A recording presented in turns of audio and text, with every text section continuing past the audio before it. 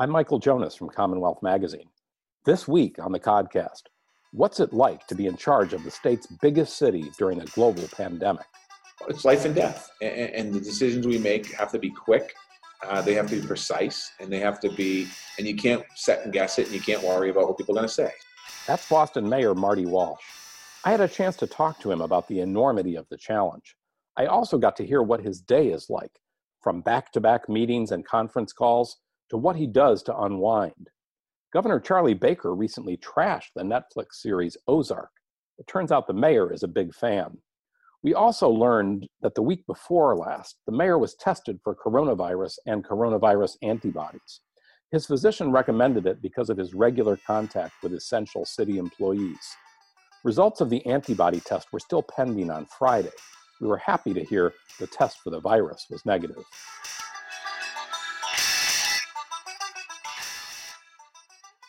Mayor Marty Walsh, thanks so much for joining us. Thank you, Michael. Thanks for having me today. So we're beginning to reopen the state, and I'm just wondering how you're viewing everything. Do you think we're at a good place to be doing that, and is the worst of this behind us? I'll start with the last. I do not think the worst is behind us. I still think it's in front of us. I think that as we had to adjust in the last 10 weeks to shutting things down and self-isolation and physical distancing and all of that over the last 10 weeks, as we go back to going to work and in kind of the new normal, if you will, we still have to work around the clock to stop the spread. We still have to be protective of the most vulnerable folks among us, support families and seniors. I mean, that's something that's going to be key. The study we did with Mass General kind of told us that roughly 10% of our population has had coronavirus or antibodies for coronavirus. So I'm going to round it up. So that still says about 600,000 people in Boston, not Massachusetts, in Boston, still haven't had the virus. So as they go back to work, they still have the vulnerability to getting the virus and spreading the virus. So we have to be very careful. I think the governor's approach to it being phased in is really important. And I think that we have to continue to be gradual of that phasing in. And we also have to keep eyes on like hospitalization and things like that to make sure that if we get a second surge, we don't overload our hospitals and have further people losing their life. And you've expressed earlier this week a little concern about sort of going too fast. You've worried that even Boston's had sort of a 1 week delay in compared to the rest of the state for offices opening. But then you said you were concerned that even this statewide ceiling of letting offices return with up to 25% of their usual capacity, that might be a little too high for your comfort. Yeah, I get worried in Boston because we have hundreds of thousands of people working. I don't have the exact number, but I'm going to make an estimate. It's over, but let's say 400,000 people that work in offices in Boston. And I think the number's a lot higher than that. 25% of that's 100,000 people. Bringing them all back in at the same time on top of construction, concerns me because of transportation issues, both public transportation and then people driving in. And then also bringing that many people in and making sure that companies have the proper PPE, protective equipment, making sure that the offices are set up for the social distancing inside the offices. So I think that giving that extra week allows us the opportunity in the city to come up with some plans to work with offices and office buildings on how they're going to handle the influx of people coming into the city of Boston. And Boston is uniquely positioned in some ways because we double in size every day. So when you think about the amount of people coming into work here, we double in size. So having that many people coming in here, even at 25% is a good amount right now. So we're working, I'm going to encourage people, as I'm doing this second, to work from home and allow people to work from home and also protect vulnerable people that are over 60 years old, are more susceptible to the virus as far as having major health conditions with it, major health risks and possible death. And also people that are sick. So I'm asking companies to be thoughtful on that and allow people the opportunity to stay home. So are you going to set a kind of a ceiling on a number? I was asked that today by Shama Sacchetti. I don't know if we're going to set a number per se, but if we do, it'll be under 25%. I think people understand what I was talking about now. I don't know if we're going to actually put a number, 10, 15, 20, 21%. I'm not sure, but I'm going to continue to encourage people to allow people to work from home. And it seems like a lot of employers are already encouraging people, they're not all rushing back, in other words, to have everybody come back immediately. So I think that, they're, even if you allowed the 25%, it seems unlikely that you'd have like 100,000 office workers showing up on June 1st in Boston. That's true. And you get companies like Liberty Mutual and State Street, Mass Mutual, they've already pretty much said that, it's summertime. So they're taking a different approach, but they also have the resources to be able to change office configuration, things like that. Smaller companies might not have that ability, so we want to be able to give them some ideas on how to do it. For example, City Hall here, we're having conversations now about at some point we have to reopen, right? We're open 2 days a week now, and as more people come into Boston, we'll have to be open 5 days a week. So we're thinking about how do we even handle our own workforce, and how do we make sure that our own workforce feels safe and comfortable coming back to work. Mm-hmm. And I mean, this whole crisis has been talked about often as kind of an enormous, first of all, crisis of health and public health, but also an economic crisis, and it's sort of a balancing act. How do you feel when, there's been criticism saying that, the sort of caution flag you've thrown up is kind of devastating for small businesses, economically for workers and people who are struggling economically, and that you're kind of turning a blind eye to that? How does that strike you? This is a worldwide pandemic, and world leaders around the country are doing the same. And most businesses recognize that and understand the concern that's happening in the world right now. This is not something that is Boston only. So when somebody says, Marty Walsh, you're ruining the Boston economy, if somebody says that, that means every world leader in the countries, in their own countries, is ruining their economy. This is a pandemic that we have lost. Here in Massachusetts, 6,066 people have died because of the virus. We have 88,970 people as of yesterday impacted by the virus. We have, I think in the world, there's over 1 million people have lost their life because of this virus. And I think that, we have to take it seriously. And I'll tell you, for companies that want to hurry back to work, that's fine. But if your employees get sick, then you don't have employees there. And that's going to happen. People are going to get the virus and they can't go to work with the virus, and they're going to be out for 14 to 28 days, depending on how long they have it. And I think that, that's another issue that we have. All of these people in Massachusetts, the 88,000 people, 89,000 people, they're all employees somewhere. And if they were at work while they had the virus, they'd infect the whole office. So I think we have to have thoughtful approaches to how do we shut things down and how do we open things back up. Mm-hmm. And of course, nobody would minimize at all the toll that the virus has taken. But I wonder what you make of sort of where Boston is positioned.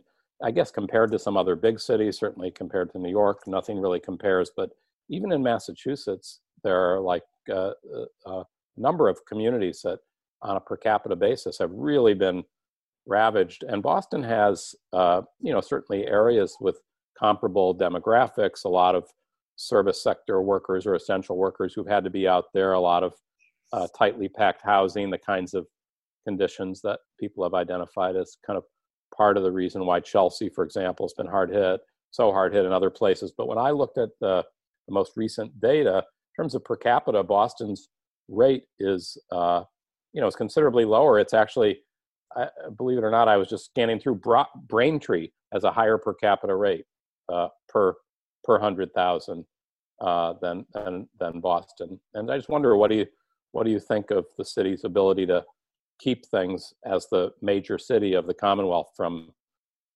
sort of exploding to the degree that they might have? I think a lot of people paid attention to the physical social distancing. Not everyone wears masks, but more and more people are wearing masks every day. People, in the neighborhood I walk around, and I don't walk downtown because I'm in the office and I go home. But when I go for a walk on the weekends or something like that, people really are keeping their distance. You're seeing people cross the street when somebody's walking down the street. You're seeing that stuff happening. People are, with the non-availability of cleaning products, people are buying the cleaning products to clean down the surfaces and things like that. They're very vigilant on that. I think people are washing hands and doing all the things they're supposed to be doing. I think that helps. We're the third most populated city per capita in the United States of America: New York, San Francisco, and Boston. So when you think about, I think you mean like the density, I guess, right? Yeah. Right. We've done some good work there. And I can't speak to the other cities and towns around Massachusetts, but there are, on the other side of those, there are some towns that have very small numbers of coronavirus. And the concern that they should have is when we open up Boston, their constituencies and their citizens come into Boston, and you'll see the numbers spike in some of those areas. So It's a tricky situation. I mean, there's no magic kind of formula for this. Right. And it's kind of like, I think you began the question by talking about compared to other cities. I assumed you're going to say in America. A lot of us are sharing best practices. We talk on the phone quite often. I spend a lot of time on the phone talking to other mayors around the country. Eric Garcetti in LA, and Jenny Durkin, and Stevie Benjamin in Columbia, South Carolina. So we talk. Brian Barnett from Rochester Hills.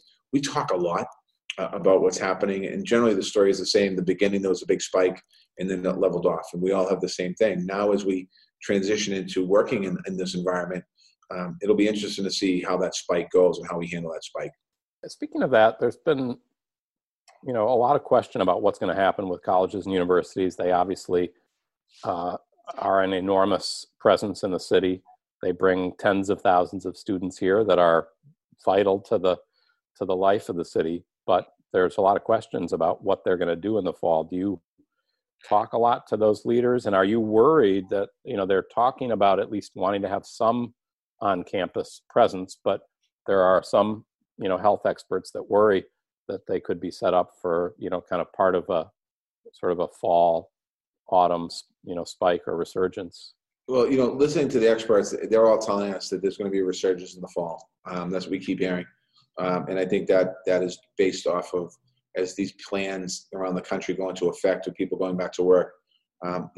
Governor has 4 phases. 4th phase is around the fall. So by that point, the intention, I think, is to have full employment going on in the state. With that, obviously, a lot more interacting with people, and you're going to see that's where the spike comes from. I think to go to college universities, we've had several meetings with them over the last 2 months. Some colleges are kind of, I don't want to say they're breaking away from the pack, but they're breaking away from the pack a little bit. Boston College. Boston College, Northeastern, kind of Northeastern did it, and Boston College are doing it. And I think BU's announcing some things today as far as what they want to do with their students if they haven't done it already. Yeah. So, the thing is, I think when you look at a college, when I think of a college, I look at it 2 ways. One, it is a business, and they have operating costs, and they have overhead, and they have debt. And they have to pay that debt down. And if they don't have students, that's their customer. Right. There's concern that some of them could really be in jeopardy. That doesn't go away. And even ones with decent endowments, I mean, that's the endowment is like the rainy day fund. You're not supposed to be using it to close the budget gap.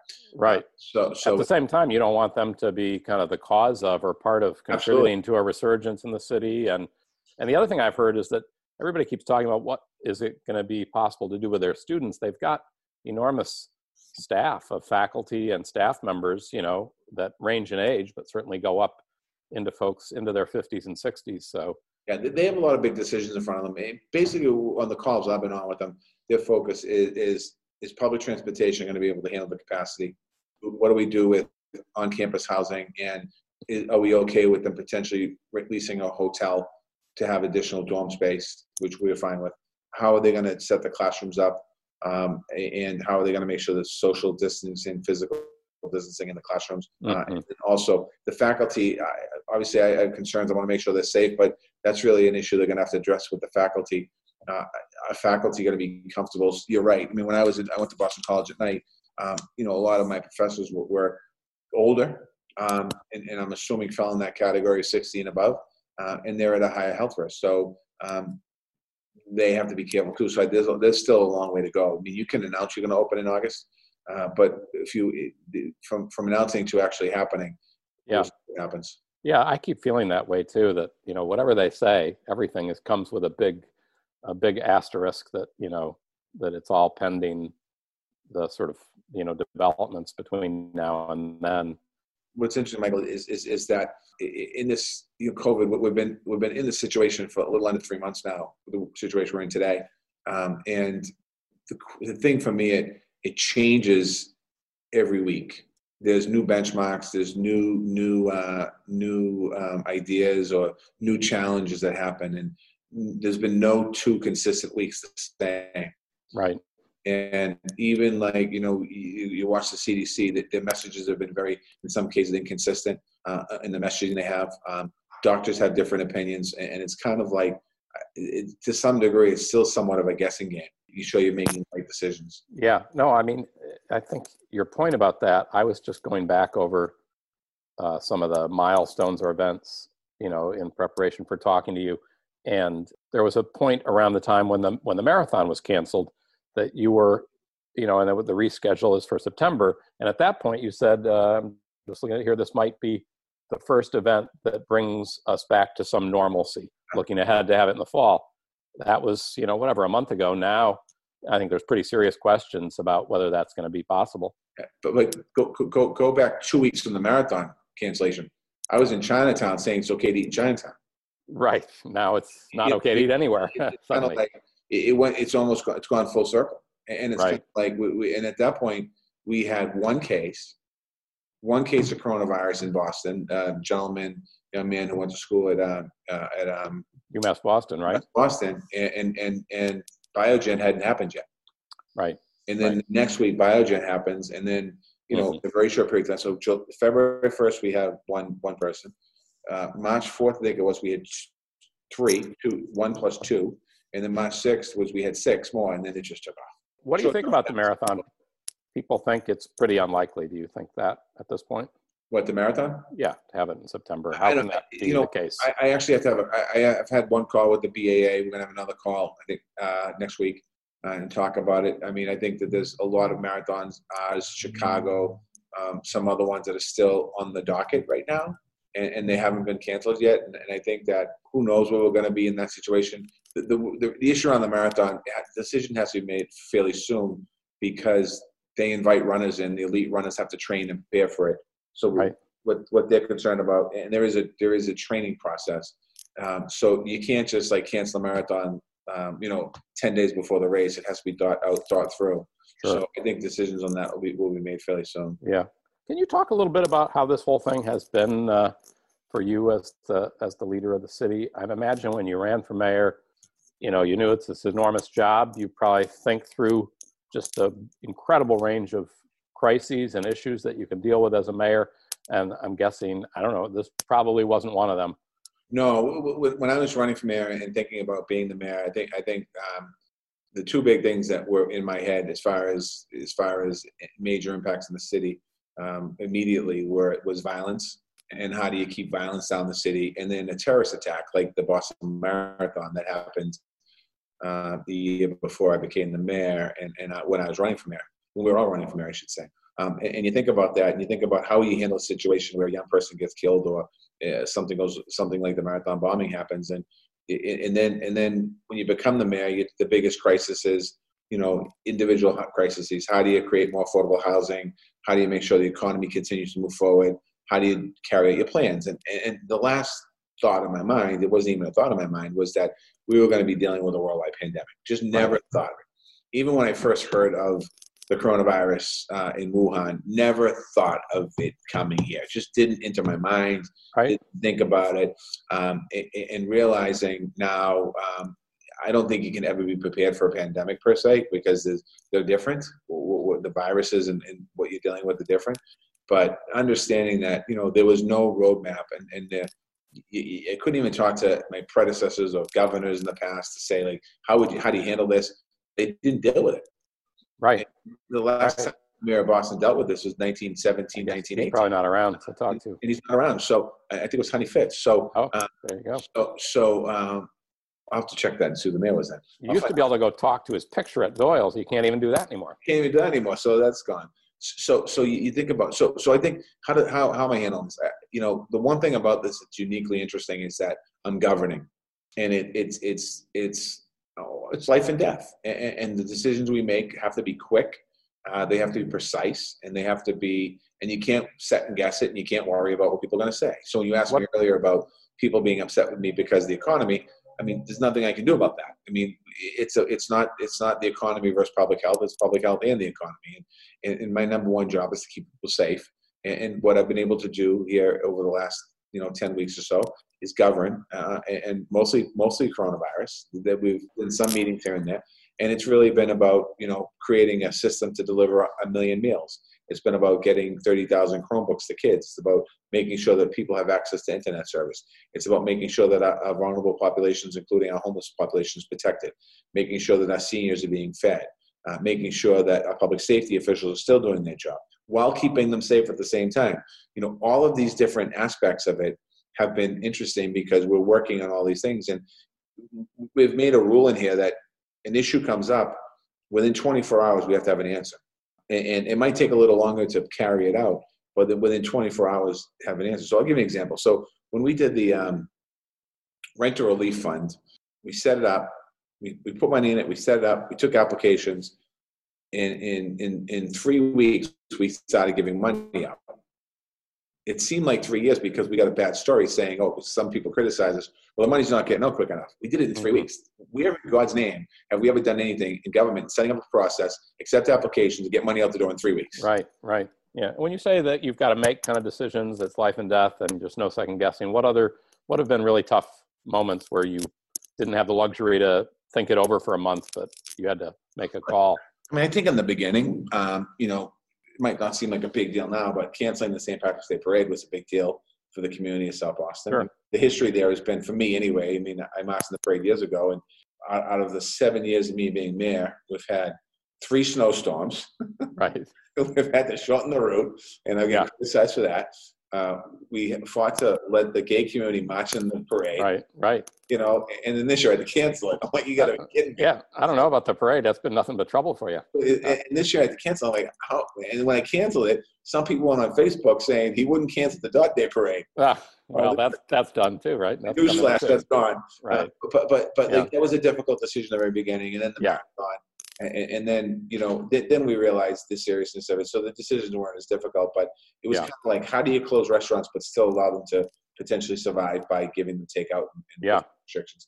And what's your day like? Can you talk a little about that? I mean, I see you're there now. You're in City Hall, and I know you're there some of the time. But how does it work for you? My day, every single day, is the same, but it's very different. What I mean by that is, every morning I get up, obviously, and I take a shower. I get in the car around 7:30, and I come into work. Most days on the way into work, I'm on the phone talking to a radio station about coronavirus. I have an 8 o'clock call every morning that is a crisis response call that we talk about the day before and today and how we're going to move forward. And who's on that, or how many folks? There's about 90 people on it. 90? Wow. 90, yeah. About 10 people have an active role in speaking in it, but so we talk about current hospital capacity. We talk about current shelter capacity. We talk about public health. We talk about PPE and the personal protective equipment for our first responders, and we're doing a lot now with our nursing homes and assisted living facilities. We talk about the economics of it, meaning what we're working economic-wise on this thing. We talk about, I'm trying to think what else. Food is a big part of the conversation. We talk about communications, and then we kind of fill in other things. So it's an hour. Saturday ends at 9. Wow. So that kind of sets the course for the day in some ways. We've done that 7 days a week. The only days in the last 8 weeks that we've missed was Mother's Day. We gave Mother's Day off to folks because a lot of mothers on call. So we said, okay, so at 8 o'clock every morning. Sundays we do 10 And you're o'clock. doing that on the weekends. Are you often doing it from Saturday, home? Sunday, we do the call. Yeah. Every single day. Saturday, 8 o'clock, Sunday at 10. And how do you, I don't know, when do you sort of check out at the end of the day? Are you able to unwind a little? Goes for the day. So we're still in the morning. So keep going. So 9:30 we have a hospital call to talk about Boston Hope with the governor, and they talk about the other freestanding facilities at Western Mass and in Worcester. At 10 o'clock every day, Monday through Friday, we have a call with the City Council. I've done it for the last 8 weeks. I give them an update on where we are in COVID. We talk about different ideas and best practices and share them as best we can. At 10:30, generally, then my day is just filled with meetings and calls, mostly calls. occasionally there's local TV wants to do something. I do press conference 3 days a week, Monday, Wednesday, Friday, just to give them up to people who want the updates. And then I've been getting a lot of requests for national news, CNN and MSNBC predominantly. I've been averaging about three times a week on CNN. Not so much Fox News, huh? They're not calling you? Oh, Fox News, they talked about me the other day. Oh, yeah. Not nicely, maybe. Call me a nice name. Oh. That was funny. And then at night I've been doing a lot more Zoom calls with community organizations and groups. And I get home probably around 7-ish and, have dinner. And then I'm on the phone a lot all night. One of the shows I'm binge watching right now, Ozark. Oh, yeah. My wife's been watching that. Yeah, it's pretty great. It's pretty crazy. It's great. It's insane. So I've been binge watching that. And then we're almost done. 3 more shows left. And I'll have to find a new one. And I've been watching the 70 Bruins Stanley Cup and the Celtics in 81. And I mean, the Patriots, they're so fresh in our head that we don't have to watch it. Although the 86 Super Bowl was on the other day. So I watched the first 8 minutes of it. We were in the game for the first 8 minutes. Yeah. And how about like I know early on there was sort of a story that, you would stop by and see your mom, even though you were already mindful of it. There was a story that you brought her something, but you wouldn't hand it to her. You put it down. You told her to wipe everything down. Is that changed? Do you still pop in and see her? I talk to her every day, and I generally see her on Saturday and or Sunday or both sometimes. I'll just go over, bring her a coffee, say hi to her to the door. Because she's at an age and a health risk that God forbid, I don't want to give her. I don't have the COVID, but I would. You've been tested? I just got tested last week, and I got tested for the COVID, tested for the antibody. I haven't gotten the antibody back yet, but I see. I asked my doctor early on if I should get the COVID test, and I felt guilty about getting it because it was in the beginning where the tests weren't readily available. So he did. I did take one last week. And so now when you go see her, you're saying you don't go in her apartment and hang out there? You don't know. I mean, I don't interact with a lot of people. Just the people here in the office, and we've been the same team here from the very beginning. So we all are very cautious of interaction because there's work to be done. So I haven't done a public event. I've been invited to a couple, but even my press conferences, I don't do them in other places. I stick, the governor does that. I stick to City Hall. I just find it important that if I'm going to tell people that, they have to social physical distance, how can I do the opposite? Right. And you mentioned a lot of mayors and people you talk to. How often do you talk to the governor, would you say, on average? I talk to the governor probably 5 times, 6 times a week, maybe, depending on the week. In the beginning, we talked a lot. And then in the middle, we talk some. We're on a lot of similar calls together, too.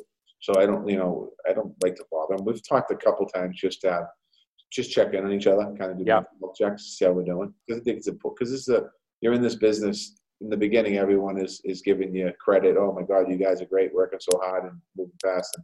And now, when the more complicated decisions come on, the compliments are, they're not necessarily always there. So right. And how is it? Do you feel sort of drained by it? And I just wonder how it's affected you personally. Do you know people who've been affected by the virus? I do know people affected by it. I know people. Steve Allen.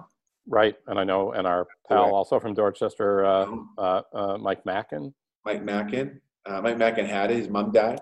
There are times where you have it impacts you more than others. I mean, I am also popping into Zoom AA meetings, so it's helping me stay grounded.